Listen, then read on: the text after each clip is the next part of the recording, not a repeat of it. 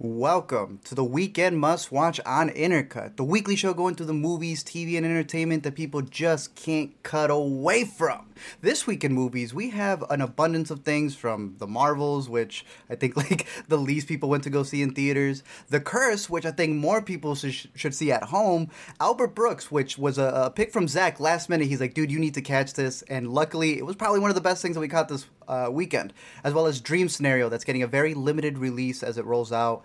And also some really big news when it comes to either studios trolling or studios merging or studios just not knowing what they're doing, which tends to be a weekly occurrence. I'm your co-host Arturo Zurita, and joining me to start this team where we may have an excellent after credits afterwards, it's Zachary Shevich. Hey, what's going on, man? Yeah, you mentioned we got a lot of news to cover. You know, we usually like to drop in like one or two big items if they are, industry shattering kind of things that we can talk about. Yes, but it felt like there's a lot of stuff happening, and it goes beyond even just all the strike news that has happened since the last time we live streamed. Which is big enough, right? Like that alone should have been enough to have a whole discussion for it. But feels Zach's like got a old whole news. breakdown. Right? That's the old stuff. We're back to work now. It's Monday. But Zach's got a whole breakdown for that. He's going to be guiding us through all that movie news for that week. But we do have what is considered, I think this is it, Zach. Now Marvel is dying. Now is the fatigue that is on the horizon. When it comes to the newest Marvel movie, I don't remember how you felt about the first one, because I couldn't even remember what I felt about the first one. I had to go back and see my old LME video on Captain Marvel, the movie that was sandwiched in between Infinity War, I think it was also Ant-Man, but right before Endgame, literally a month before the biggest movie of all time comes out, they're like, oh, by the way, this is the biggest superhero out there, and she's going to be the one who helps fight Thanos. That movie, the first one, made $1 billion at the box office. Billy. People were torn by it. She had an iconic press run that went along with that. You and I, however, are really big fans of Brie Larson, I would say. Yeah. Date back to Short Term 12 and especially Room. Of course, that Oscar to win. Yeah. That when it comes to Short Term 12, you got a dude who directed Short Term 12, something we covered on Intercut when we were covering Shang-Chi. He's going to be doing the Kang Dynasty. He's worked with her in Just Mercy, Short Term 12. So there's a lot brewing in the Marvel Cinematic Universe when it comes to a director who's already had that one-on-one relationship with Brie Larson. I also was hearing that they had to come to this guy the entire time when they were filming to get any notes and everything else. So Dustin's got he's got it in the bag when it comes to it. This movie, because he's tapped to do the next Avengers movie, right? Like he's the next Russos or whatever. He's the one taking over. Does this movie get you excited for that in any way, shape, or form? Not really at all. I didn't have a terrible time with this movie, and in fact, I thought the first Captain Marvel movie was okay, but definitely not memorable in any way. I think this is an improvement on it in some ways, largely because of how charismatic the cast is. Most notably, Iman Vellani in the role of Kamala Khan just really pops off the screen. There's just something really contagious about her enthusiasm throughout the film. I thought her, especially opposite Brie and opposite Tuna Paris, made for a pretty fun time. The thing with these Marvel movies is that I think you kind of get them in two different flavors. You either get really portentous and mournful and self-serious and elongated, or you get kind of brisk and breezy and maybe a little bit underwritten. And the best ones are the ones that are probably well done and packed with stuff. But I would take a breezy time with a Marvel movie any day of the week over something that is reaching for gravity and depth that it simply is not capable of. So for me, I think this is actually maybe my third favorite Marvel film since Endgame.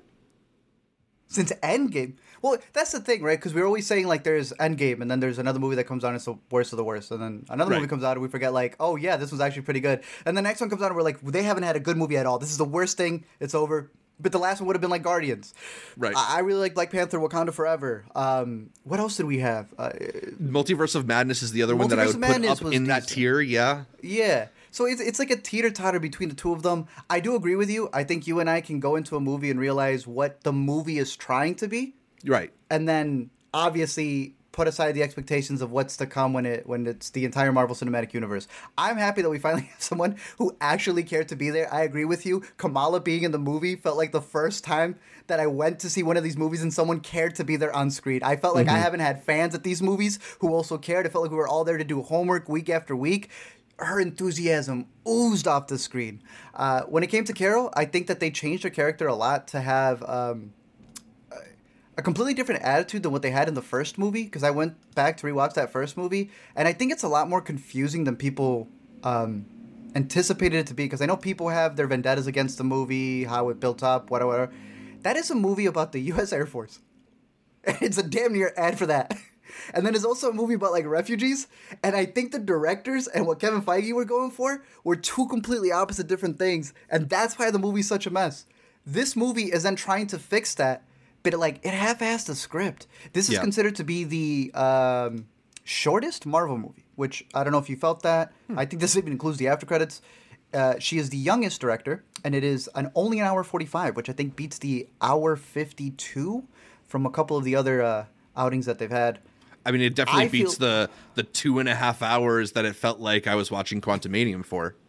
Quantumania is still going on in the background, but yeah. I think that this is a movie where they chopped it out a lot. You know, we covered the Variety article last week and how there was a lot of baggage that came out in terms of the studio test screening this for the first time with a public audience, which had never been done in the past.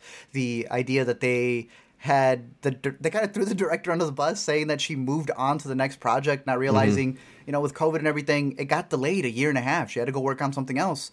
And I think you kind of see that in the editing. I think you see that in the story, because you have a villain here who is kind of using Captain Marvel, our main one, Carol, as the bad guy.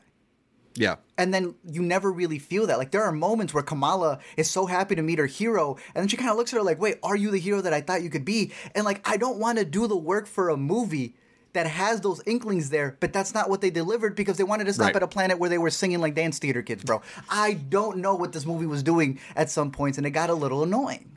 Yeah, it picks up plot threads and ideas and then puts them down just like without any kind of ceremony to it. I think it's so anticlimactic with the way it will suddenly shift into a new phase of its story or move into a new planet or something like that. You mentioned they show up at this planet where everybody sings. They don't communicate with dialogue. They have to sing to communicate. But then as soon as that stops being convenient for them, they're like, oh, wait, no, but this guy actually talks. You know, they don't they don't like develop a lot, and it really does feel like it's most notable when it comes to the villain, because I thought like Zawe Ashton was like fine in this role, and there's an interesting idea there with Captain Marvel as this figure who, while she's a hero to so many, she's the person who brought all these awful things to her planet. They could have made something there, but either it's all left on the editing room floor or they never developed it in the first place. Like, she gets so short shafted for screen time, for character development. She's kind of just there. Yeah, and I agree. Like, this is a perspective that would have been really interesting, but do you think they were scared that if they made Captain Marvel the villain after, again, that press run from the first movie, they'd be like, no, people are going to dive too much into this? I think that would have been cool. That's an interesting thing to see your hero, Kamala looking at her and being very disappointed on how she handled things. You know, it also ties in with why she wasn't there for Monica. I don't know. I feel like there's just remnants of a decent-ish story here. But again, you're combining 2 Marvel series on streaming, the follow-up to what's supposed to be the biggest Avenger who's taken over for Cap, and then you're stuffing it in the shortest movie that they've released. I don't know. I will also say, go ahead. I just wanted to say, did you feel like everybody's making a whole big deal of like, oh, you have to watch 2 shows and movie to get into this? I didn't watch Miss Marvel, and I felt perfectly fine. Like, it's not like the lore matters that much. Also, don't they give you a previously on? They damn near just flash back in 10 seconds. She wears like she wears like a flashback machine in order to go back through her memories for all the people who weren't there for the first movie. And they just scrub it. Now, I got 2 questions for you on that one. One, is it, how do you feel that this like 6 episodes, 10 episodes, and you can get everything in 10 seconds? I mean, that sounds like a Kevin Feige problem to me. Maybe they should rethink how they approach these shows if they can be summarized so quickly. That's pretty bad. But 2, dude, Can you break down how that even works when somebody else worked on a project and then you're taking their entire movie series and then putting it in theaters, but you were for streaming? How does that even work with royalties? What are your thoughts on that?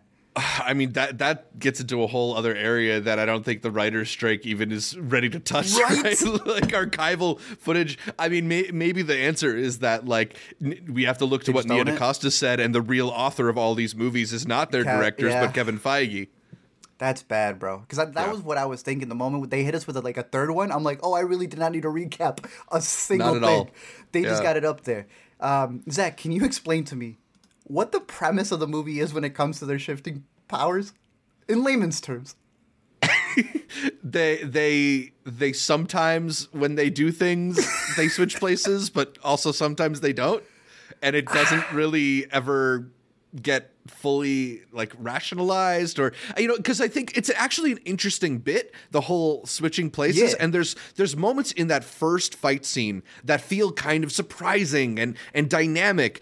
And then they kind of just don't do anything with it. Then they're like, all right, we figured it out, kind of.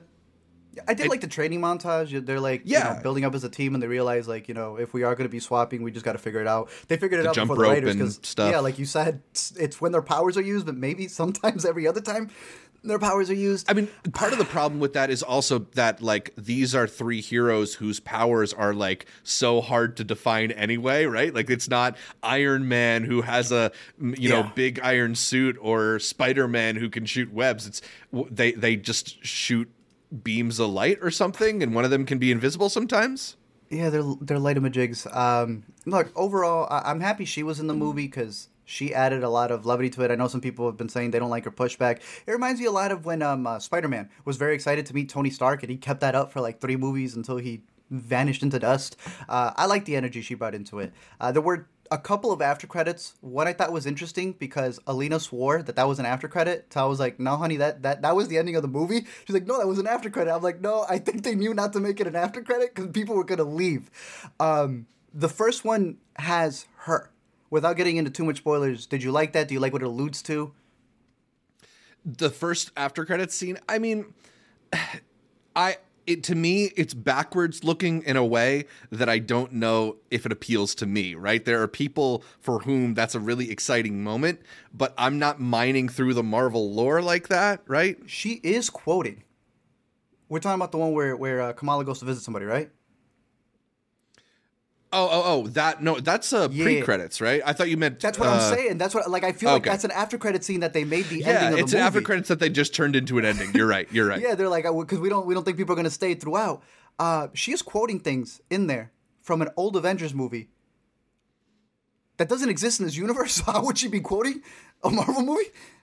They kind of ride a really weird line with her fandom anyway, in that, like, she kind of feels like she exists in our world, but she is in theirs. I don't know. But yeah, that second one, you didn't like it?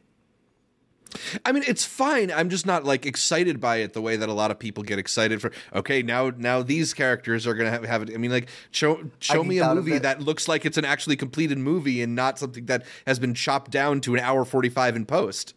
The character that pops out, as excited as I was to see them, I hate that they now did this character with, like, full CGI. That too. It just looks uncanny. Yeah. It looked terrible. It looked like I was watching a camera recording while I was already in the theater watching it on the big screen. But now I understand why the homie got a second reboot to his show, though. Now I understand it. I'm really excited for what that after credits has, because I've been waiting for a versus in the Marvel Cinematic Universe ever since I covered this in the A to Z show. It has been one of my most anticipated things, and the Kamala series kind of hints at it. We kind of had hints of it in the Doctor Strange movie, but when we discussed this in our variety breakdown about, like, all the stuff that's happening with Marvel, we had mentioned, like, you think it's getting worse. And to me, it's like, I just think it's at a lull. I feel like he's coasting on all of these mid type of movies, because he knows that the moment he comes in with the Fantastic Four, the moment he comes in with the X-Men, the moment he comes in with whatever the Secret Invasion thing is really, the Secret Wars thing is really going to be, he's going to be like, yeah, of course you are all going to come back. He's almost like using the fan base that he can make any of these movies, no matter how good they are, because eventually the good story will come in. He's just waiting for that.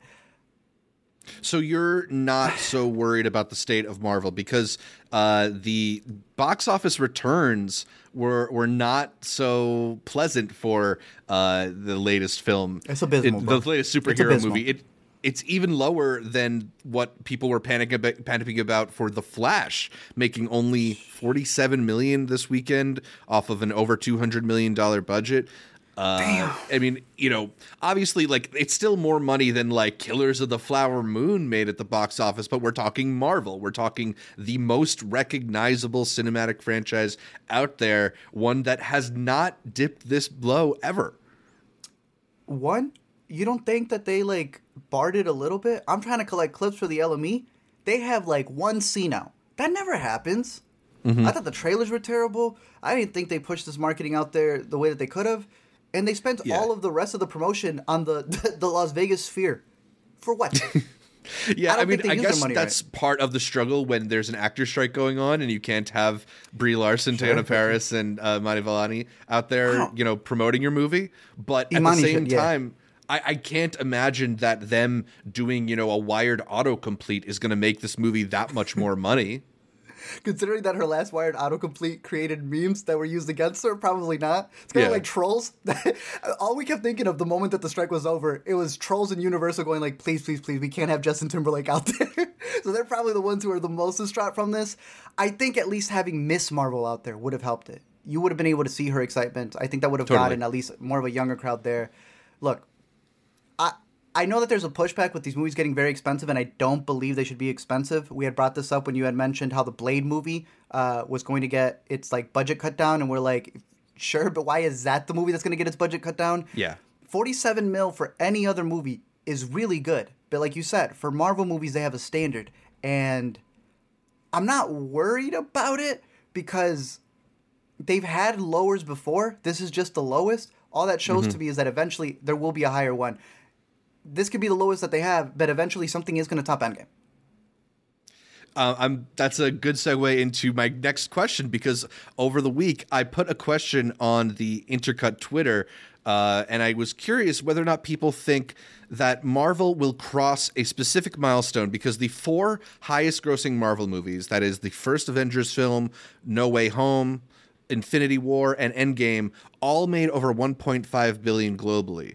Do you think that another MCU movie will pass 1.5 at the global box office in the next 5 years? Because we're close to 50-50. You think so, bro? Yeah. What do you mean? You said Avengers, and then Spider-Man: No Way Home, Infinity War, Endgame. Those have about 5 years in between them. Yeah. We have Fantastic Four. You think Fantastic Four is the next one that is a true threat for that? Because keep in mind, even Black Panther didn't cross 1.5. Which one? Black Panther? 1 or 2? Both. Neither. Oh, you're saying... Oh, wait. Damn, you're telling me that the billion mark is not the billion mark anymore? It's 1.5? This inflation is getting crazy, Zach. I'm just asking. Somebody's got to ask the questions. Oh, okay, 1.5. Damn, that's bogus. Okay, I do think it's going to cross a bill. Yeah, because they've also struggled to cross a bill recently. Even Multiverse of Madness didn't get there. Multiverse didn't? I thought it did. I don't think it did. Okay, but I also believe that a big part of Multiverse was the fact that they had a cameo that is Fantastic Four adjacent. So if it was riding off of that, and you and I kept our eyes on that, like we were waiting to use that for anything, and they never released a clip of that, man. Mm-hmm. I think there's a lot riding on Fantastic Four. I think the discussions that we had about Doctor Doom being a possible pivot, I think they'll get there eventually. They got to finish up the Kang stuff. I do think that Doctor Doom villain will get people in seats, dude. And then also, I think once you start bringing in the X-Men more and more, that's going to be massive. You don't have faith in a Deadpool? Deadpool 3? Wolverine? I don't know if I have faith to get it that high, although like it's certainly going to threaten it. The weird thing is, though, even though I voted no personally to that first question, I put up a second question about the $2 billion mark, because only Infinity War and Endgame have both crossed that $2 billion mark. The only other movies in existence to cross that are Avatar 1 and 2, Titanic, and The Force Awakens. So I asked people whether or not they think a Marvel movie will cross that mark again in the next 10 years. Weirdly, I have more confidence in that. Like, I think that at some point they will build the excitement and the momentum up again for some huge team up. I don't know if that's going to happen in the next 5 years, given all of the like deck shuffling that they're going to have to do, given the lack of interest in the current leaders of their MCU. And Young Avengers, you're not excited for? I don't know if like this cast of the Avengers is going to get there, but like the Avengers plus the X-Men plus the Fantastic Four, that kind of movie that they will probably need more than 5 years to put together. I think that could be huge. I want Iron Man Tom Cruise to come in a real suit, like we've been saying, and I think that's when we'll cross the $1 billion. For sure. Do you recommend people leave the house for this? Should they stay at home? I mean, I think you can stay at home for it. I don't think it's like... Yeah, I mean, I enjoyed it decently, but I also didn't feel like particularly motivated to like talk about how much I loved it, or like I can't really remember a whole lot about it other than Sam Jackson going, "Oh, cool, it's Carol." Like that was funny, but a lot of flirkins and a lot of just like try hardness to it. I really didn't have a bad time with it. I just don't think it's something that you have to rush out and see, especially when you can just watch Kamala Khan on Disney Plus anyway. Agreed. The next one that you could stay at home for that I think we both would give a recommendation for, Zach had the chance to catch this over at New York Film Festival. He got to be in a theater for this, and he saw the first 3 Alice episodes. Tully Hall. Now he's got all of it, and my first take on this is it is exactly what I wanted it to be. You've seen more episodes than me, so hype the people up on what they should. Well, I want to hear what you thought about episode 1, because that's the only episode that's out, so a lot of people have had the chance to see it, and I think it's a really interesting episode too. I was glad to get the chance to revisit it and do it in a place where I feel a little bit more like I knew what I was getting into. Because I was telling you before we started recording, just getting to experience this the way that I did, watching 3 in a row of what I would not consider like the most bingeable show, even though I really enjoy it because of how like dry and uncomfortable it gets. You need to take a break in between. Yeah, it's nice to sort of like process it and think about it, because it's stuffed full of ideas and interesting themes that it continues to dive in throughout the show. But what struck you about episode 1? I knew he had the dog in him. That's what I thought. This man is insane in this show. Obviously, Emma's still going to act circles around him. But the idea that you have this couple who specifically is using this area to kind of gentrify it, make money in a green, environmental friendly type of way, and then realizing that there's some real estate baggage that also comes with this girl right here. I found it to be a fascinating look at those, like, what did they say that they weren't, the home TV, HGTV? HGTV? They're like, we're not like that. We're like a flip on that. But then they're working with the scummiest version possible. I like when shows almost feel like they're playing versions of themselves. Like Emma's a good-hearted person and is maybe dealing with things that she shouldn't be. This man, I truly, some Benny? people were surprised. No, well, I'll get to Benny for sure. Oh, okay. But for Nathan, people were like, I didn't know that he could act like that. How do you think he got those Nathan for you stuff down? Like, I'm realizing that people are more surprised about the idea they've built up for him in his head, in their heads, than like what this guy is. I think you and I noticed that in the rehearsal. If you've seen enough Nathan for you, hell, if you've seen him just do Q&As, this guy is crazy. He's one of the most like committed to the bit performers that we have. Even if you've just seen like videos of him when he went on, I forget what band he went on tour with, but he would like stand on stage with a guitar and play on his cell phone while they were playing songs, just unspoken. Like he's just a guy who fully dives into these strange ideas in ways that you have to sell the believability of it. And if you've watched any Nathan For You, and if you've watched the rehearsal, you know that he is going to make the scenario believable even if it is ridiculous. So exactly, like it's really exciting to see him acting in this way, which is maybe a little bit unusual for like how we're used to getting him, but I don't think it should come as acting though, right? Exactly. I don't think it should come as a surprise if you've seen how good he is in like the Finding Francis Nathan For You special or the end of the rehearsal. Like he's doing so much make believe in those shows. It's cool here, though, because they're weaponizing it in a very specific way. He and Emma Stone play this couple who are selling their HGTV show, a kind of like house flipping / philanthropy show they're calling Flipanthropy, which is a hilarious title that I really struggle to say out loud.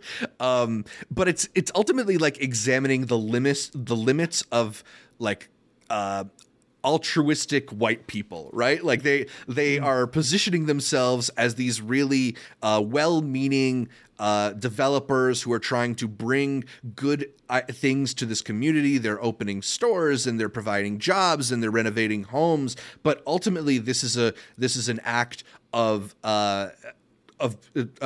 investing into their future, right? They are trying to do a capitalistic practice and develop these homes and sell these homes, and just the way in which they navigate the tension of trying to portray themselves as these well-meaning, good doer people, but they also have a bottom line, and they're kind of egotistical about the way they present themselves, and they want to come across as a certain thing. It just gets into very dryly uncomfortable but deeply hilarious areas.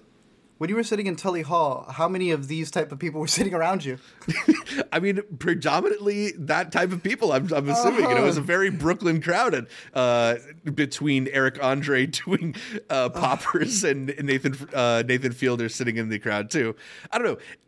It's funny because like I wonder how much people are going to like see that aspect of it versus just the dry, uncomfortable nature of it. I don't know. It plays into it in really fascinating ways as it progresses. So yeah. I'm excited to discuss this show more with you. Maybe we can check in as this season develops. Did you see the Joe Jonas bit on him when they were at a restaurant? Oh, with the mayonnaise, yeah. With the mayonnaise, he sent him over some mayonnaise instead of sending over a drink. A thing of mayo. It's so good. He's never off. That's the thing. Yeah. He's never off. But Safdie, I'll end it with him. Sorry, one more thing on Nathan Fielder. Did you see they did a screening of this and he had his parents moderating the Q&A? No, is it out? Recorded? I just saw a photo, but I hope somebody took video. Oh damn, that's got to be funny. Have you ever heard them speak? He had because they're on the rehearsal, yeah. Oh, damn. Okay. But yeah, Safdie is also probably just playing a version of his producer self in the background. That man was on one as well. There's this one bit in the first episode where he's like, can you hear it? Can you hear it? They're just trying to get the audio from the parking lot. And I'm like, yeah. He's also a fascinating character because he kind of comes across as this very like dirtbag, grimy guy, but he also is like the most upfront and honest out of anybody you see.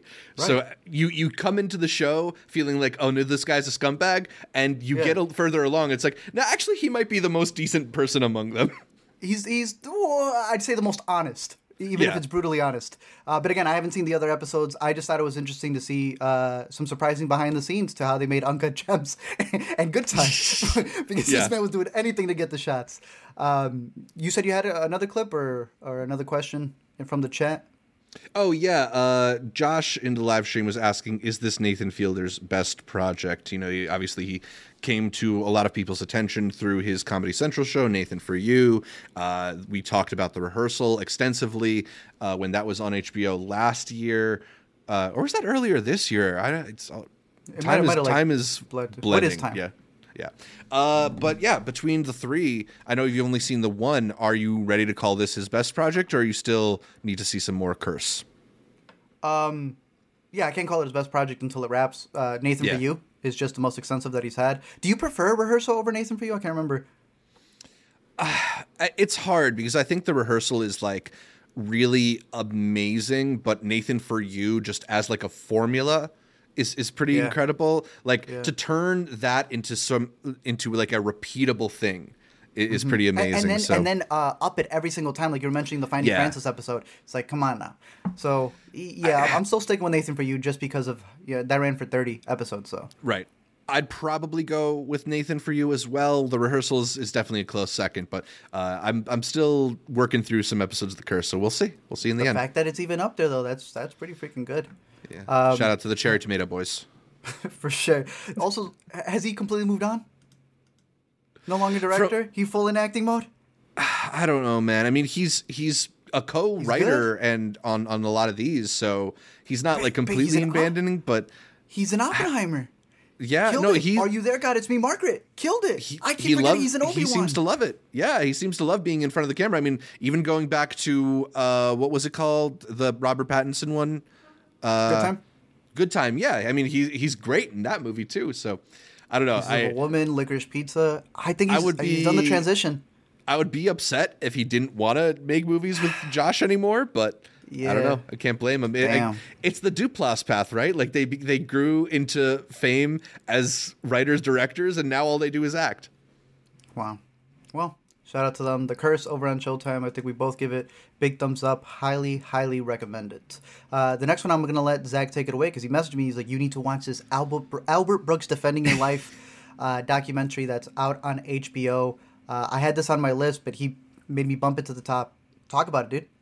Yeah, so it's a new profile of the famous comedian, filmmaker, actor, Albert Brooks. This is directed by his lifelong friend, Rob Reiner. One of the interesting things that you find out in watching the documentary is they actually went to high school together. So they have known each other for a long time. Yeah, knew his pops, too. Crazy. The great Carl Reiner. But, you know, Albert Brooks is like an iconic figure in the world of comedy. He's in a lot of ways the father of the alternative comedy scene because he sort of does these deconstructionist bits and it's a lot of it is based on you having some sort of expectation for what a comedian's role is, but he's extended that into lots of different fields. His films are iconic and fantastic and have a huge influence on films today and comedy today, and he's even found a lot of success just in his different roles as an actor.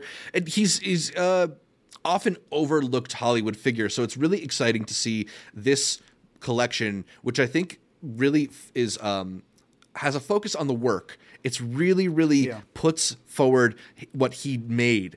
And takes you through a journey almost linearly from the stand-up work to the appearances on late night talk shows to his first forays into filmed entertainment to making his more classic movies. And it's a pretty great like summary of some of the things that have made him such an icon. It's also peppered by lots of talking heads from iconic comedians. You know, the kinds of talking heads that might feel superfluous if they didn't feel so in the lineage of Albert Brooks, right? Like people like Jon Stewart or Conan O'Brien or Larry David and Judd Apatow and even Jonah Hill, Tiffany Haddish. Yeah, a lot of time. This may be a little bit out of left field for.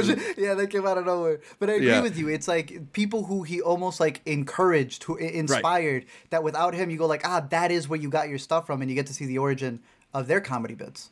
Yeah, and it's cool because aside from just being like the documentarian, the film sort of is built around this conversation between Albert Brooks and Rob Reiner sitting together at a diner, going over different moments in his career. And because they have this long-standing relationship, you're hearing it like you're hearing it told to a friend. It's all very conversational and very they're finishing each other's stories of how they remember exactly made his dad like almost pee his pants.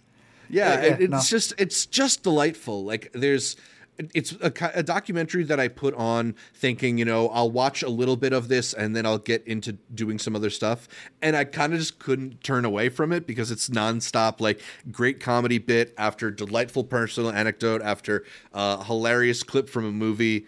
It's the kind of movie that you'll see and probably add like three or four things to your watch list immediately after. Yeah, no, I thought it was a really good look back because, look, to me, I hear my man's voice, and you got to understand the first thing I heard of it, he was Merlin in Finding Nemo. For a lot of us. See, yeah, realizing him as an actor growing up was one thing, and then seeing some of his specials, because I would see some of them on the documentary, and I was just like, I remember that one. I remember the dog one.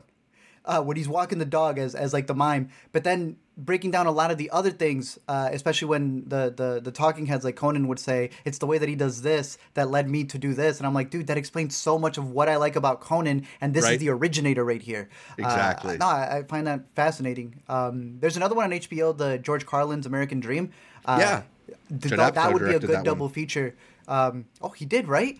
That would be a good double feature in terms of two movies that really dissect a comedian. Iconic, and really looks at them as an art form and how they grew creatively, because I think they both do a really good job at showcasing their career paths, the ways that they, like you said, pivoted and did different things, and just the psyche of how they came up with their jokes. So both of these are really good. Great recommendation. Albert Brooks, Defending Your Life, over on the Max? Yeah. Max. Whatever that is right there.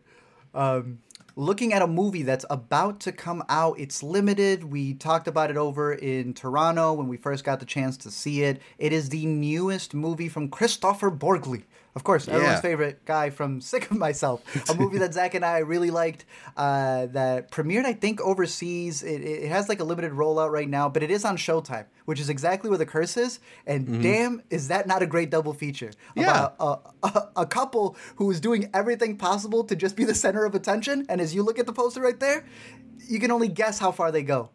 They're both pieces of media about people, the crazy things people do to affect how people see them, right? Like literally. they really want to be seen in a certain way.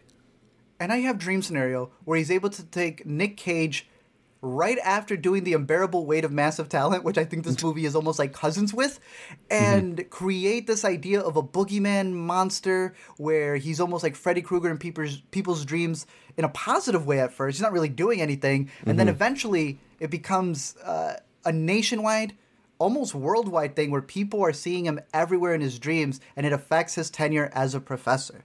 I believe y'all have it over in New York right now. We have like some Alamo screenings. I would highly recommend checking out this movie, especially if you can see it in a crowd. I think Unbearable Weight had a very limited run because it was still like kind of in the pandemic stages. But if you can go to one of those Alamo Drafthouse screenings where they're giving you like the Nick Cage cutout faces, some guy went with a Nick Cage pillow to go with the dreaming scenario theme. Right. I would highly recommend catching this with a crowd because it was one of my favorites out of Toronto. Yeah, I mean, it's absolutely hilarious. It's got this sort of Charlie Kaufman-esque energy, too, in the imaginative nature of it, because, as you mentioned, it's this whole plot about Nicolas Cage showing up in a bunch of people's dreams, and they turn it into this interesting sort of commentary on, like, viral fame, in a way, and the things that happen to unsuspecting people when they're suddenly thrust into the limelight.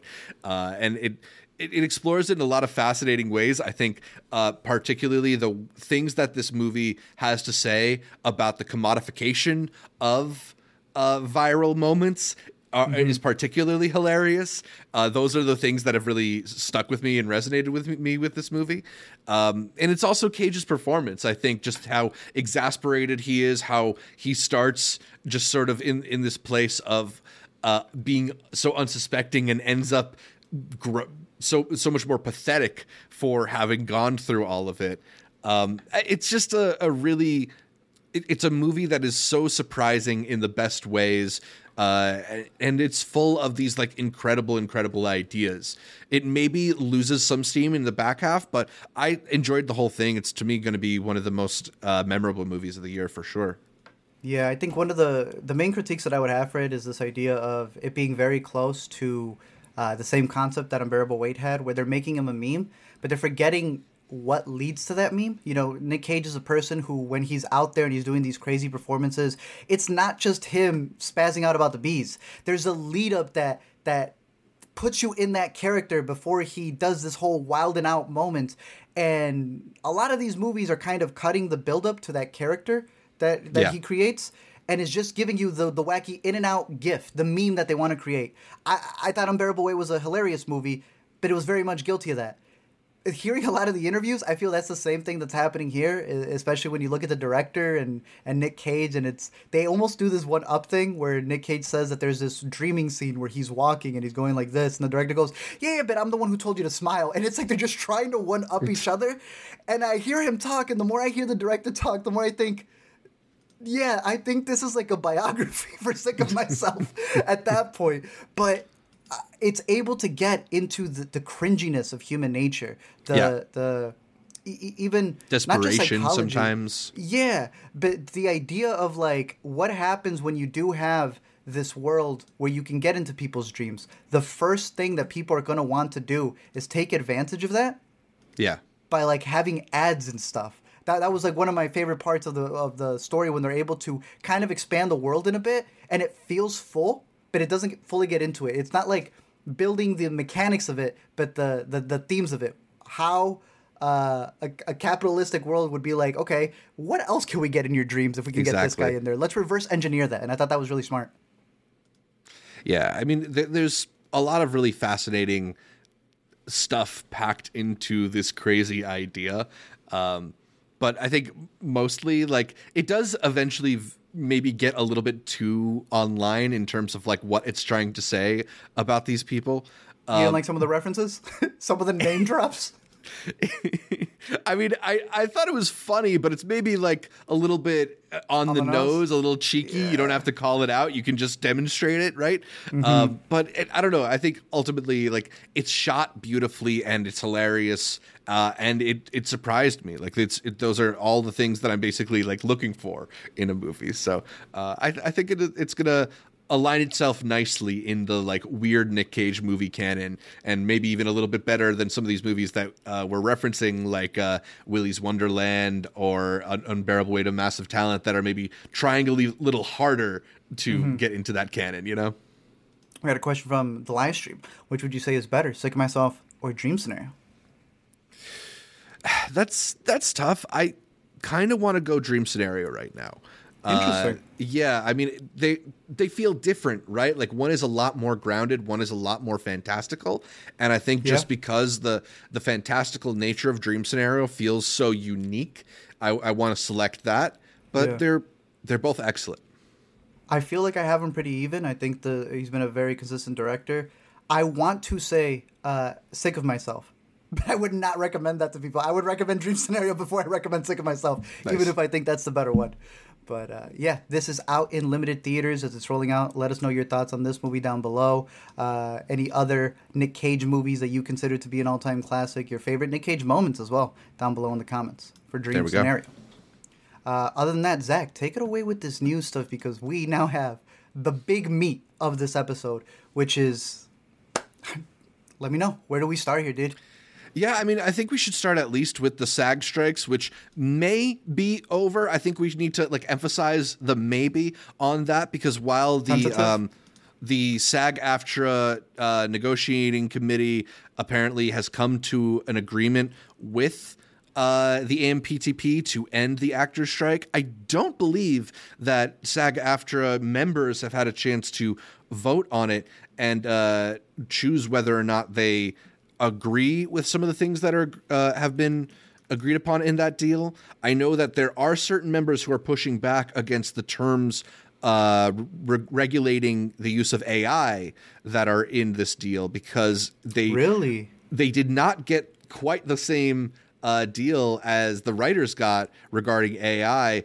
There are parts of the deal that include studios have the ability to ask actors for payment of use, recreation of their digital replicas. They have to consent to it, which I guess is nice. There's also there's also language about residuals and pay as if the actor was actually on set, which, you know, sounds nice that they have some protections, although, like, we know studios do their best to work around these rules. And I think a lot of people have genuine concerns about what a future of AI-enabled movies could mean for the people who are trying to actually make a living in movies. So it'll be interesting to see where this deal ends up, whether or not the vote goes through. I don't know if every aspect of the agreement has been published to the public yet. So maybe next week we'll get a deeper look at like the actual terms that have been agreed upon between SAG and AMPTP. But it's something to monitor, that even though we're all excited and SAG leadership has said that actors can go back to work, it is not yet at the finish line. Is there a separation between this and movies? Because I feel like I've been hearing a lot of stuff, especially in Chicago, when it comes to, the big NBC shows, Chicago Fire and stuff, that they may be going back. Does a tentative agreement kind of give them a leeway? So because I believe SAG leadership has agreed to this new contract, that SAG is acting as if the strike is over. But if members, the writers had a similar deal where once the leadership agreed to it, there was like at midnight that night you could go back to work. But the WGA members still had to vote and approve the contract. They did overwhelmingly. But we'll see. I have a feeling that like unless we start hearing a lot more of this like public rejection of the AI terms, that it will still get across the line, because it's been a really long strike, because there are a lot of actors who are looking forward to getting back out of work, because there are some protections here against AI. But who knows? These things can be unpredictable. You saw Timothy Chalamet come out on SNL, and all he could do was have his entire monologue just be him talking about, I was about to say Willy's Wonderland. Wonka, which I just got my screening invite this morning, so they're ready to push it. Yeah. No, I mean, look, they signed that, or they came to that agreement, and within 12 hours, I got an email that Brie Larson was showing up to Captain Marvel screenings. Like, they want the actors out there. That's crazy. I think one of my favorite ones, and you're going to see them tonight, Zach's got a whole screening with the cast and crew of The Iron Claw. When they got those boys on the red carpet, and they asked them, do you know the strike's over? Like, they were already working. A24 didn't give anyone a break. Yeah. I guess, if we want to see some actors in non-A24 projects again, we better hope that SAG figures out this deal sooner or later. Yeah, but that's good. Hey, now that it's ended, I think for a lot of people, even outside of actors, it's, the whole ecosystem that is the writers who aren't just writing for nothing, they're writing for the actors, the crew, the IATSE members, everybody finally being able to get back to it. So that's great. Totally. Should we talk about this Coyote versus Acme news? Sad day, bro. Shout out our boy 3C. He felt like how I felt. That man puts his energy and his emotions up on screen. That is exactly what I was feeling when it came to hearing about this. And I'll say this, I didn't even know about it. He kept up with it. I found out and had my heart broken. I was excited and then depressed at the same time, dude. This is bad. Yeah, so Warner Bros. In a move that they first started in last year with the Batgirl movie and with the Scooby-Doo movie, they moved to shelve the upcoming John Cena Coyote versus Acme blend of live action and animated movie in favor of getting a $30 million tax write-off rather than release it to a streamer or in theaters. There's been an update that apparently, after a lot of backlash, most notably from filmmakers who were canceling meetings at Warner Brothers, that Warner Brothers is now going to try and market or sell this movie probably to another studio. Studios like Paramount and Universal are apparently in the running to pick it up. But yeah, this is Warner Brothers continuing what has been like a really annoying trend of shelving projects in favor of tax write-off, something that I'm surprised wasn't a bigger focus of some of these guild negotiations. But you had your heart broken. Are you a little more optimistic now, knowing that this project still will see the light of day? I hope it does. And I think, going off of the strikes, you had an entire period of time where they weren't filming anything. I feel like during the strikes, you had a lot of reality shows, that were shelved or series that were shelved that they brought out where you're like, where did these come from? Because they didn't have anything. A lot of things are made and shelved all the time. When it's something this big, you do hear about it. But I remember when we were, I had sent you that episode of How I Met Your Father, the original take on the spinoff that had, what's Greta her name? Gerwig? Greta freaking Gerwig. And you can find that pilot on YouTube. It just disappears. Nobody knows about these things. People work on stuff and they just they go away. If you've had a drought of no content, to me, they're going to have to pull out that Batgirl movie. They're going to have to pull out this movie. There's going to be so much that they have not worked on from, what was this, a historic 148 days? Even longer for that was for the writers, right? The third longest writer's strike ever. I think 108 for the actors. You have had a long period of time. Like, that's over 3 months that would have been a filming period. If they were fighting against their tactics, I would argue that now that they got their way, hopefully, the studios are also still going to be behind because they plan on filming movies a little bit quicker with AI and who knows what else. They're going to have to pull out stuff like this. I'm hopeful that it gets picked up because, dude, the behind the scenes, it looked incredible. What made it real was when they were all tweeting about it and just releasing how they worked on the movie.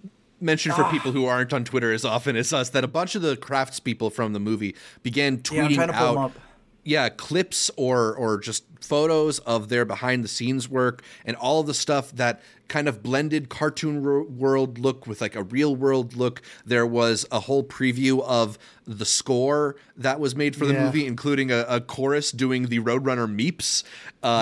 Just a bunch of like really fun stuff. And, you know, granted, this is still like, this could still be bad, dude. But I still want to see it. I want to get a chance to see it. That is true. It could be horrendous. But I don't know. I feel like with it having John Cena and also being produced by, or was supposed to be produced by James Gunn, they haven't made something that the audiences haven't liked together, especially when it comes to HBO and Warner Brothers. So I thought the behind the scenes looked really cool. It's also what made it really sad because I'm like, if you guys are releasing this, that means it's really over. Yeah. But, hey, hopefully it comes out, and hopefully we get to see a lot of the other projects that have been getting shelved left and right as well.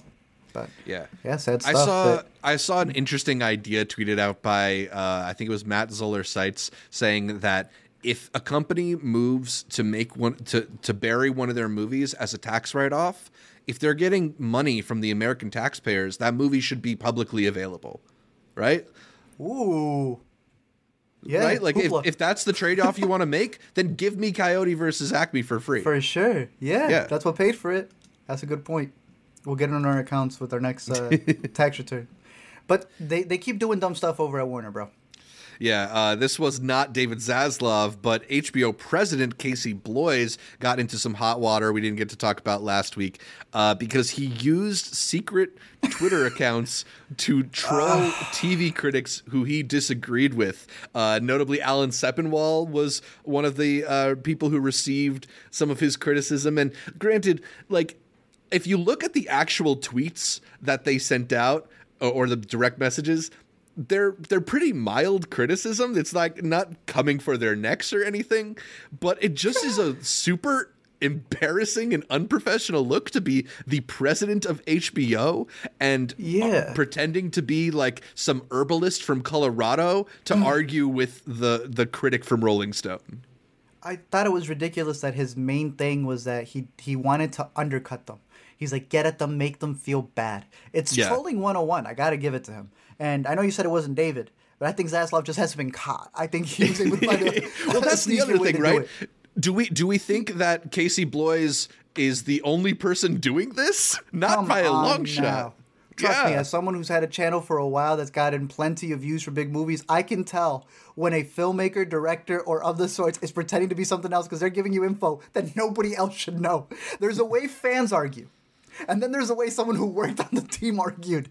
It's a little embarrassing, but I think, even NBA players, what is it? What's his name? Was in Golden State. He's with the Nets now. You know what I'm talking about. With his burner account. It's so iconic. Oh, what am I blanking? Durant had one for a bit. Durant's burner account is the funniest thing. Durant had a whole back and forth with his burner account at one point. Mm-hmm. He was logging in and out, and he forgot to do... That's what got him caught. Yeah. What got this man caught was that he was telling his employees, dude. Like, this is almost as bad as that Wire dude, the FTC dude, who had his, group message called a wire fraud. Yep. Man. So the next time, I wanted to make a video on this as well, a little LMV. I was like, the next time you get a troll in your comments, just know it may be a Warner brother. Right. Yeah, I mean... I guess it says something if you're getting trolled by the president of a network. Maybe you're hitting a nerve. He said, Your "I'll give him this." Are important too. I'll give him this. He said that like I've learned to just send DMs, and so like he's grown up. He's grown up, Casey Bloys. Oh my gosh, bro, that's crazy. But yeah, HBO hiring trolls. We'll see what's next. Last week we talked a bit about Disney buying the rest of Comcast's stake in Hulu, and we sort of debated about whether or not Disney was planning to merge Hulu, the pluses and negatives of merging Disney Plus into Hulu into one app. Apparently, Bob Iger has since come out and said that they will be doing a beta test of a mixed app. I don't know how much of it is going to be actually discontinuing one app versus the other, or just having all titles show up in both apps is something that I've heard about, that like you'll click a title in Disney Plus that's a Hulu title and it'll auto open Hulu to play it. But yeah, they're going with your advice and merging it all into one, a gigantic, undeniable streaming service. I wouldn't call it my advice. I agree with a lot of the points you were making. There are negatives to doing this. All I was saying was I looked at the math, and this is what it was leading to. The same way Showtime and Paramount are trying to consolidate, I looked at this, and I'm like, that's why they're buying it. I knew that this is the way they were going to go. And I was thinking back to what you said about how it's less options for people to have things. This is a sick way for them, as convenient as it's going to be to have one, for them to charge more and give you less. Because when you're charging for two separate ones, you kind of have to give a couple of titles per. But once you combine it, they're going to cut the amount of titles that they were individually giving you, and it's going to be more. It is a very sneaky way. It's like when Amazon Prime ups $10 to everybody, and then you do the math and you're like, damn, out of all of your millions of users, it becomes the budget to the Lord of the Rings series. We'll see how it rolls out. I know they said some people were saying that he was going to do it like next month. Other people say that he was going to completely roll it out for 2024. Our biggest concern here is how it's going to affect content because, Disney Plus didn't even exist when we started doing Intercut. So these are just movements that we just cover here on Intercut. But the merging happening soon. Let us know your thoughts about it down below. It also leads to this next story, though. Yeah. So apparently we also found out that Disney is no longer planning to license any of their Star Wars, Marvel, or Pixar content to Netflix, as they had in the past. But they are in talks to license some other material. Everything else, though. Obviously, so if you're charting the progression of streaming services, right? There was the Netflix gets rich off of everybody else's content era.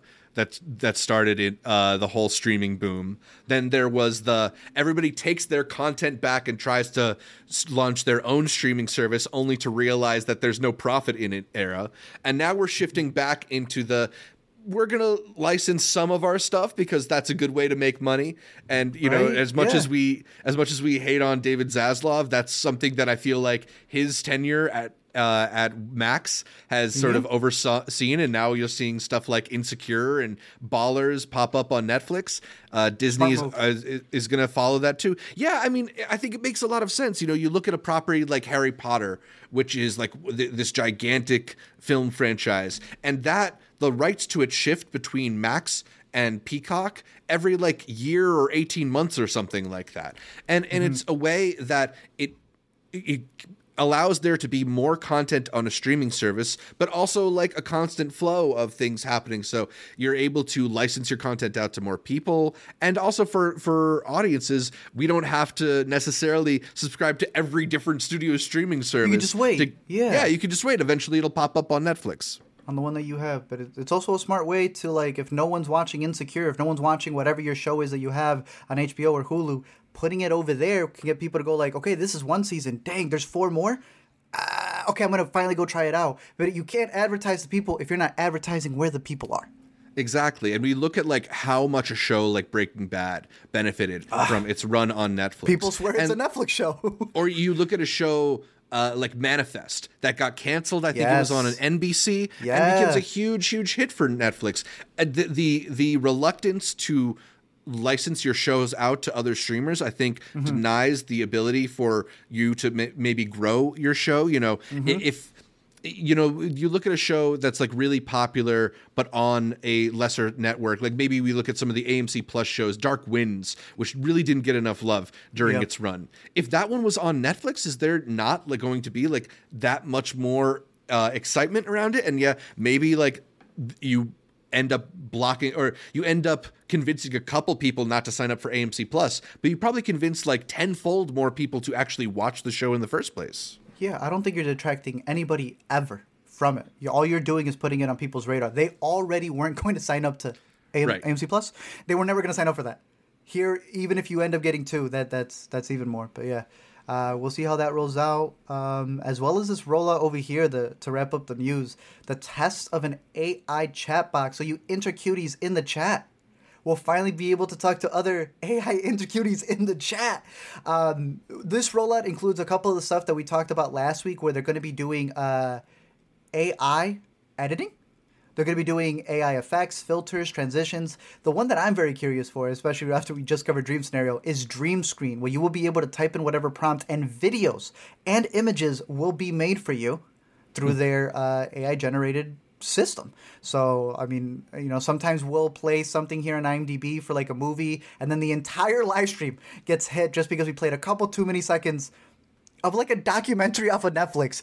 Well, we could just pop that bad boy and be like, Netflix documentary generate. And just like they generate a random story from whatever the next murder mystery topic is, I guess YouTube's going to be able to create all that content for you. Does that make you curious? Does the AI chat box that lets you ask how many views are on the video, even though you could just look at the views on the video, any of that interest you at all? Do you think it's going to affect how we make videos here on Intercut or even with Multiplex? I mean, I would like be surprised if it affects how we do things much. I feel like a lot of these AI tools are still sort of in such an early nascent stage that they're not necessarily going to give you the kinds of dynamic answers that you'd be looking for in this kind of scenario. I don't know how quickly it's going to generate stuff while we're live streaming. It's a lot to focus on, like what window do we have up, and are we saying the right thing, and am I going to transition to the next topic, and then also what's my AI chatbot doing right now? Is he spamming the chat? Damn it, AI trolls. I think it's going to be a perfect way for the HBO people to get their message across. There you go, right? Just spam comments that are positive about HBO shows. That'll be a lot easier for Casey Ploys. I think my question that is basically a question that I have for any kind of AI story is like, what is it training on? You know, what is it learning from? Because, you know, if you're watching us and you want to ask the AI chatbot, oh, what are the exciting upcoming movies? Whatever like ChatGPT says are the exciting upcoming movies are going to be very different from what you and I do in the type of show we run. So I think, you know, without knowing the specificity of it, it doesn't seem that useful to me. But what interests you about it? Or is it just the development of the technology itself? The development of the technology, how this could just be like a setup for what they really want to do in the future, I think is a big part of it. If AI, if it's already causing some sort of interactions, if that's going to be another staple for what affects your videos, you know, be it your CTR, the amount of likes, the amount of comments, the amount of interactions with your AI bot. One of the most annoying things is I can't go on Snapchat without that AI thing being at the top of. Yeah. What, am I wrong? Yeah, and then I'm trying to message Alina, and I get AI instead. Right. And I'm like having this whole conversation with the AI, bro. It's so intrusive, right? Like, it just doesn't feel like a natural... It feels like they're forcing it on you, which is it's ridiculous. Part of what's uncomfortable about it. Those AI need to stop sending me AI pics. But other than that, Zach, that is it for all of the news that we've had, all of the movies. Yeah. Let's give a big shout out to the intercuties, the physical, human, blood, flesh intercuties that we have here on the channel. Yes, the wonderful, living, breathing intercuties. They are not part of the algorithm. They are the amazing people who support this podcast, and they do so by becoming members over at patreon.com/intercutpod, where you can sign up for lots of patron benefits, including early access to Intercut episodes, a look at some of our outlines, access to the private channels in the Intercut Discord, where we interact sometimes throughout the week, and an invitation to our monthly patron Google meetings. Those wonderful people in the Patron Academy are Tushar, Cademan, Connor, Josh, May, Ricky, Joe, Tyler, and Benji, and the producer level patrons are Yuden Veer and Toon. A huge thanks to all of you, and a reminder that you too can support our show by heading over to patreon.com/intercutpod, where you can do one of two things. You can either sign up to become a patron and support us for as little as $1 a month to get access to all of our posts, or you can just follow the podcast there, where we post updates throughout the week, sometimes give you a little bit of preview of what we're covering. There's a new blog post that I have up on the Patreon right now that gets into that mentions all the movies that we are talking about on today's show, as well as the after credits review that we're recording. So if you want to find out what after credits is coming on the channel later this week, you got to head over to Intercut on Patreon and follow the podcast. Beautiful. Now it's time to get into the picks of the week. With everything that's coming out in theaters, we are in the depths of getting about a dozen movies coming out all over the place. Sticking to all the stuff that's coming out in theaters, we have the newest one, The Hunger Games, The Ballad of Songbirds and Snakes, the newest movie dealing with the Hunger Games before it became the Hunger Games, I guess. I think it's supposed to be 10 years into it, but it is the prequel after the 4 movies that we got with Katniss Everdeen and the clan. And I can't say I'm that excited for it, but I'm intrigued. It's long, man. It looks long. I feel like it is long. It's coming out in a week where so much other stuff is coming out, and it doesn't seem to have that importance. And when other movies don't move out of the way, like a bunch of the other ones I'm going to run through here, makes me feel like no one's scared of it. So we'll see how that is. You're catching it probably tomorrow. Are you excited? I mean, I'm interested, at least. It's got some actors that I like, but I don't know. I was never like a huge Hunger Games person. I don't feel a need to return to the world. I don't feel like there's a whole lot of story I need to explore. Our buddy Mirjani told me it was pretty good, so I've got my expectations up a little. All right. Well, we'll see how the Hunger Games and the story of Snow came to be. I already got my tickets. I hope you do. For Trolls Band Together, Zach. This is the third in the Trolls cinematic universe, and it's bringing the band back together in sync. Are you really seeing this? Are you going to go to theaters to see this? We got a show to run here. Someone's got to watch it. There's so many other movies. Are we going to talk? Are we really spending any amount of time on Trolls Band Together next week? 100%. You're not going to go see Trolls Band Together? If you make me. Yeah. And we're going to watch the Hot Ones interview live. This had a bunch of early screenings. I missed the early screenings. It really tore my heart, but I will be catching it before I catch Hunger Games. That's going to be my double feature for this Thursday. Because, Zach, you want to talk about Trolls more than you want to talk about this movie again. Be honest. That's true. I don't need to get a whole lot deeper into Taika Waititi. I'll leave it to you. I did not enjoy Next Goal Wins. I think there are some fine sort of sports underdog stories to it, but the comedy all falls really, really flat to me. It just feels like Taika Waititi like not reaching that hard to come up with new jokes. It feels interviews? Yeah, it kind of just feels like him showing up. He's like really shoehorning himself into this movie for no reason. It's bad. Yeah, man, and it's just lazy. It's just a pretty lazy sports underdog story. And it's gonna do. It's well, a shame because it's an interesting story. It's gonna do well. Yeah, Zach recommended the documentary, and I think the documentary is a really good breakdown on the story. Obviously, this is Taika's version of it, but I think the man does good in the box office when he does these feel-good type of movies. I know it's super dumbed down. That's exactly why I think mainstream audiences are gonna eat it up. It's cute at points, but it's also just really derivative at other points that you and I, obviously following Taika Waititi, are getting very disappointed with. But for most people who don't care about that, sadly, Zach, I do think people are going to like it. So it's up to you. Trolls or this troll? I'll let you decide for next week. It's a tough weekend at the box office for me in general, because as many movies are coming out, I'm not too excited about those last 3 that we talked about, and I'm definitely not excited about the next one either. Also, I think a lot of these are going to be limited that we're getting into. This next one is going to be coming out. I think Next Go Wins. They're saving for Thanksgiving, which is the other thing, dude. I think he's timing it to get that box office. But do you have your tickets for Thanksgiving? Speaking of the other T movie that comes from Eli Roth. I don't. Man, what's your favorite Eli Roth movie? Because I don't know if there's one that I like. Hopefully Thanksgiving. Knock Knock is like bad good, in my opinion. Yeah, sure. I can't say Fine. I have movies that he's acted in, I think, that I like. Yeah, sure. Totally.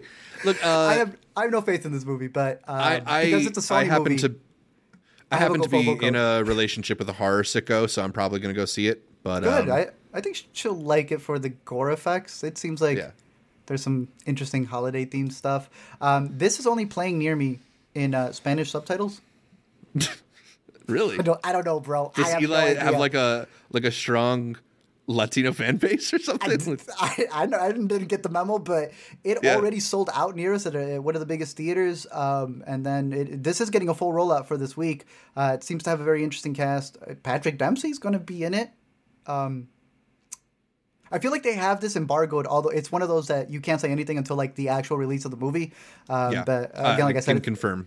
Yeah, it's a Sony movie. You got a press invite. I don't get press invite from Sony, so I'll be sneaking in tomorrow with my GoFobo people. So Thanksgiving out in theaters. Another one that's going to be limited when Next Go Wins. I think you guys may have it in some theaters. We won't be getting it until that Thanksgiving weekend. But it is Saltburn. Zach has not stopped raving about Saltburn. Tell people why they need to go see Saltburn. I don't know, man. I have the talented Mr. Ripley at home. I don't know. I don't know. Jacob Elordi looks wanted to like it more than I did. There's definitely going to be some people who really rave about it. I just thought it made vulgarity boring, but we'll get more into all that in our after credits for this one. Easily. A couple of good picks before we get into our actual top 10. The Disappearance of Sheer Height, which we caught over at Sundance, the documentary that's coming out. It is an NBC pickup, so I think you'll be able to see it on Peacock eventually as well. Fallen Leaves, I'll let you mention this one. Yeah, I mean, it's early festival favorite from Aki Kaurismäki. It's sort of like a quirky indie comedy kind of feel, but I don't know. I thought it was very slight. There's some jokes that I laughed at, but I also I felt like it wasn't a lot there. I don't know if you ended up catching it either. Not yet. They never got back to me. Stand from the Beginning did, and we were able to catch this over on Netflix. It's an okay documentary. It's that definitely takes the Netflix approach of being very highly edited and breaking down stuff, and I don't think it's the best documentary on the subject, but it is a documentary on the subject by Roger Ross Williams, who did the Sundance selection earlier this year, Cassandra, which is on Prime. So nice. I recommend that over that. But the one... Yeah. Go ahead. I was going to say, you don't think it's necessarily like a potential Oscar nominee in documentary? No. Okay. No. Have you caught it yet? No, I have not. When you do, let me know. It's one of those. Yeah, I don't think so. You know me. I like watching a lot of docs. Yeah. Nah, not for this one. It's not a bad doc, but it's definitely a heavy-handed doc, and I don't think the crafts of it. It's more of a Netflix Vox type of flashy, in your face than that. Yeah. But the last mention right here would be for Wish. This is going to be coming out during Thanksgiving weekend, but they do have some tickets early. I always like shouting out the early access stuff so that you can see it with some bonus materials and stuff on November 18th. So keep an eye out for that one. I think you and I both have our screenings for this week, probably on Wednesday. That's when I have mine. Yeah, Wednesday. So keep an eye out for that. So check our Twitters or whatever. This is pretty much all of the stuff that's coming out as it's rolling out. I know someone even had mentioned in the chat, I think it was Gustav, about Napoleon. I haven't seen it yet, but damn, man, am I excited. I think that's another Sony movie, so I'm going to have to buy my ticket for that one. But I am going all out for this. They say it's an IMAX. Bro, I'm excited for Napoleon. That one, I believe nobody has really seen other than like industry insiders, but they are doing their first big round of screenings for critics and Academy members tomorrow. That's right. Tomorrow. Yeah. So I would not be surprised to see a whole wave of reactions to Napoleon tomorrow night. Be on the lookout for that.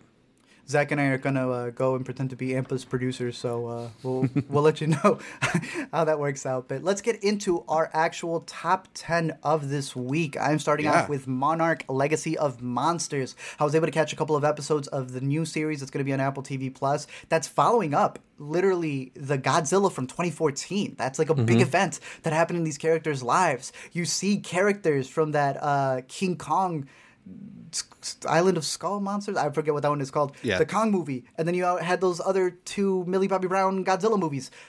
This is good, bro. I am messing with it. It is like the perfect form of a miniseries. I'm a big Godzilla fan. I am loving everything that they're doing in this series. It's told in two different timelines of what happened and what they discovered in that island to the more present time that is a world that has like all these signs telling you where to go in case there's a Godzilla event that happens again. Dude, I am so invested in it. It looks beautiful. It does not shy away from the monsters. Like, there are some moments I was like, I wish this was up on the big screen. But it's told in a way that you need it as a miniseries. I'm really digging the show. It begins this Friday. Yeah, it does another really interesting thing with those timelines, too, in that Wyatt Russell is Talk playing one character in the earlier timeline, and then Kurt Russell is playing the same character in the later timeline. So they're taking advantage of that father-son acting duo and giving you a very similar person for both timelines. I think it's really interesting, you know, like I think with a lot of the Godzilla movies, ultimately, like the movies try to have some kind of focus on the people, but you really end up wanting to just focus on the monsters. But the way that the show works is it actually gives enough room for the people to not feel like, you know, excuses for a plot, and they actually have enough time to get into a plot and get into a world that, as you mentioned, is like adapted for a reality where they occasionally have Godzilla disasters. So it's weird. Like, rather than feeling like a needlessly extended version of a Godzilla movie, it feels like a Godzilla property that's actually able to get into some of the interesting nuances that the movies often just sort of skirt over. Yeah, because it's dealing with a lot of monsters. I like how you put it. These characters aren't stopping the plot. It's the aftermath of the plot that affects them. It's these events that have happened. It's all this fallout. Don't miss this one. I think it's really good. The next one was actually recommended a while ago from the Inner Cuties, which is why when I saw it was finally on Paramount, I'm like, yo, I was going to have to get this offline. Colin from Accounts. Did you catch an episode of this at all? Not yet. What do you think about it?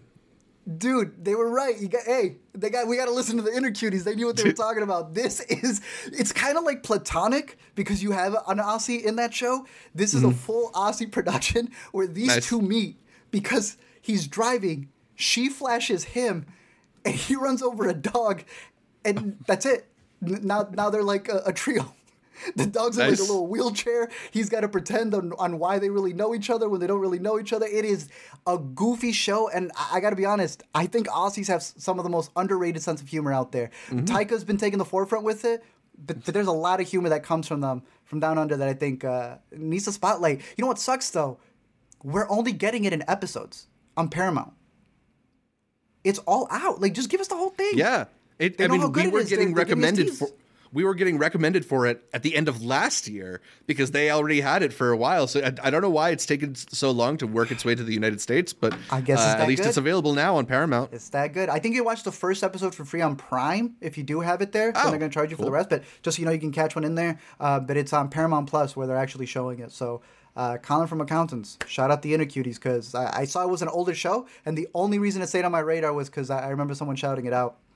The other one on Apple TV would be For All Mankind Season 4. I had binged to the last 2. I had started 3. So this is a show that I have on my radar to catch up on because I thought the first 2 were pretty good. This was another one that the Inner Cuties were saying, hey, don't sleep on this show. It's a really good take on what happens if we weren't the first to land on the moon, the U.S., but it was Soviet Russia. And just a take on it. Apple really shoots their shows beautifully. Again, with Monarch as well, they do a really great job of making the effects feel very fleshed out, and they don't skimp away from the characters, and I think that's one of the big drawing points for this series as it starts at season 4.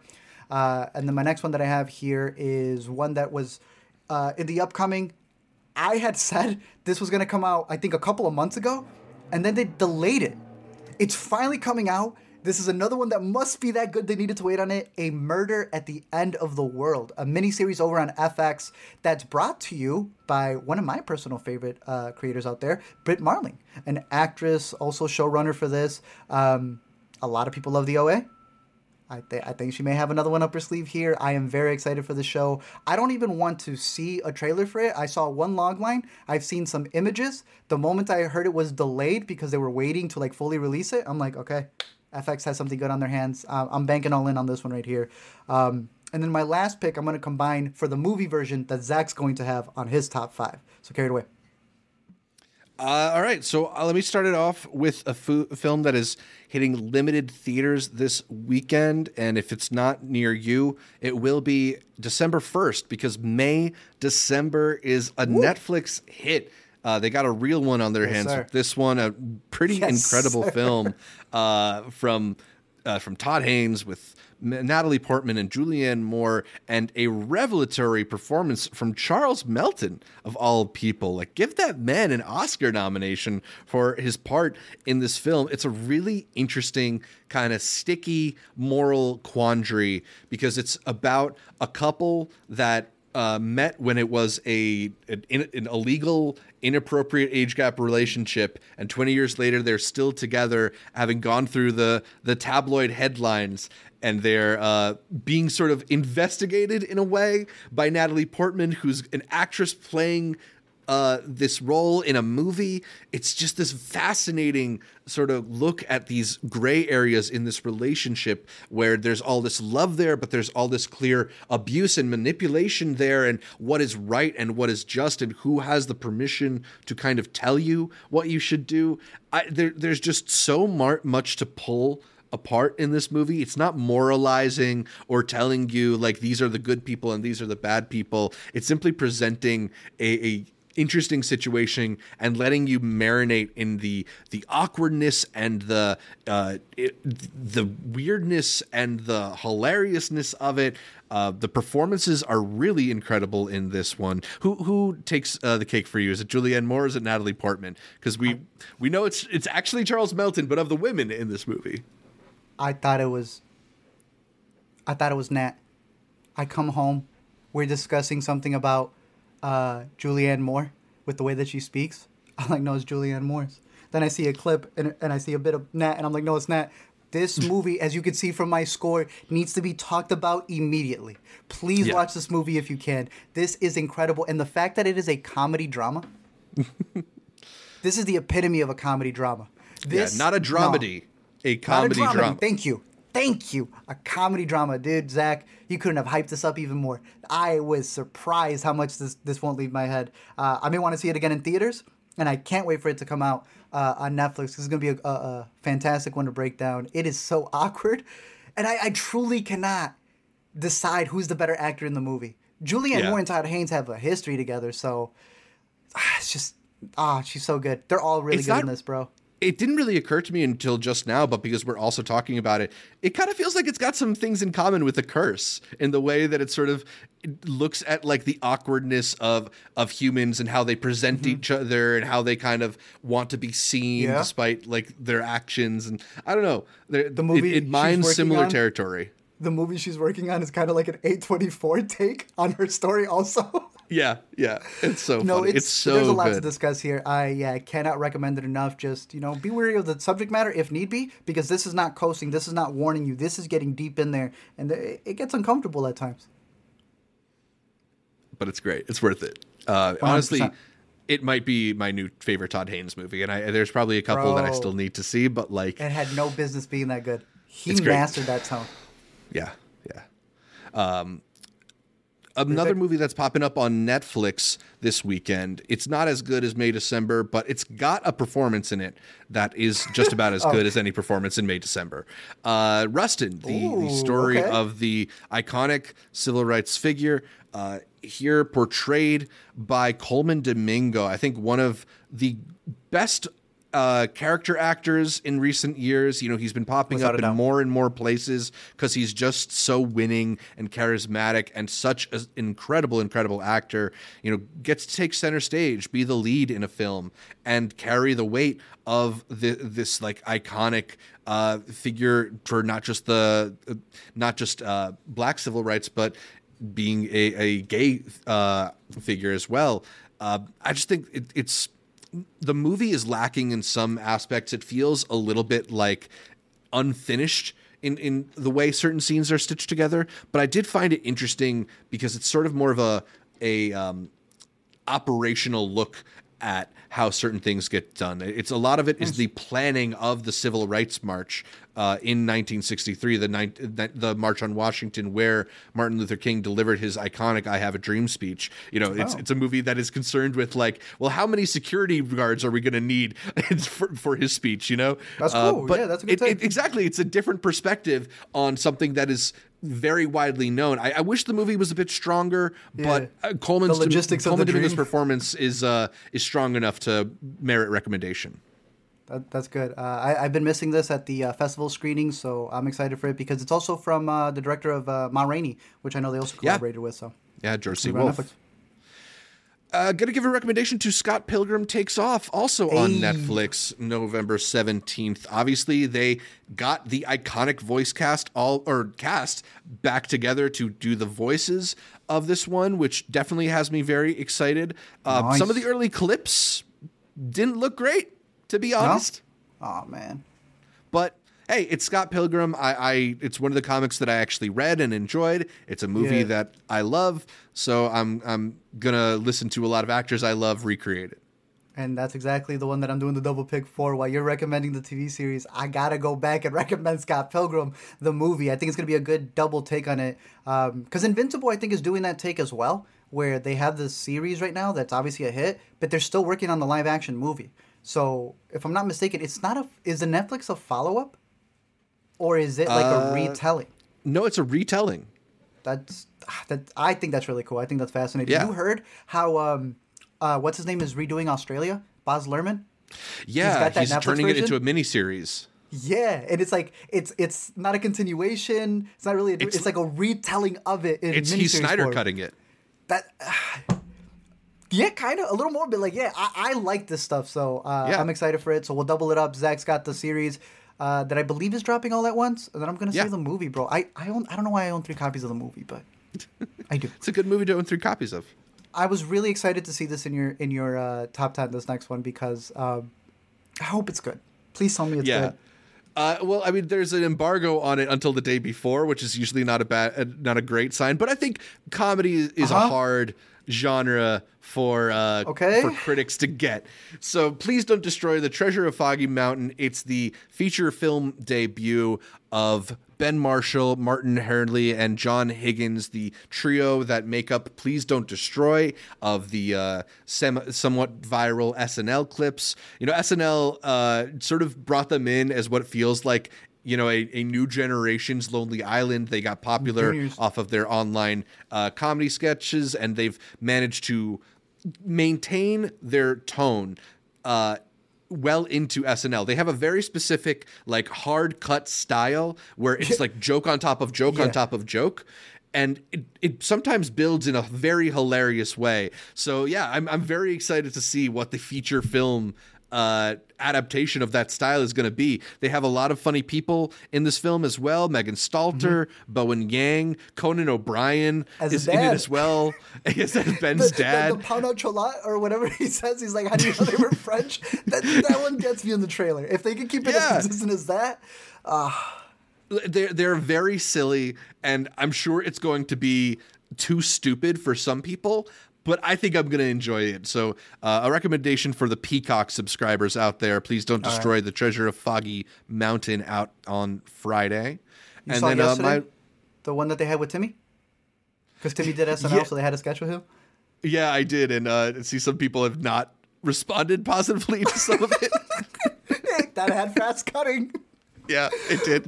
Another one we'd give 2 thumbs up for. The final pick of the week.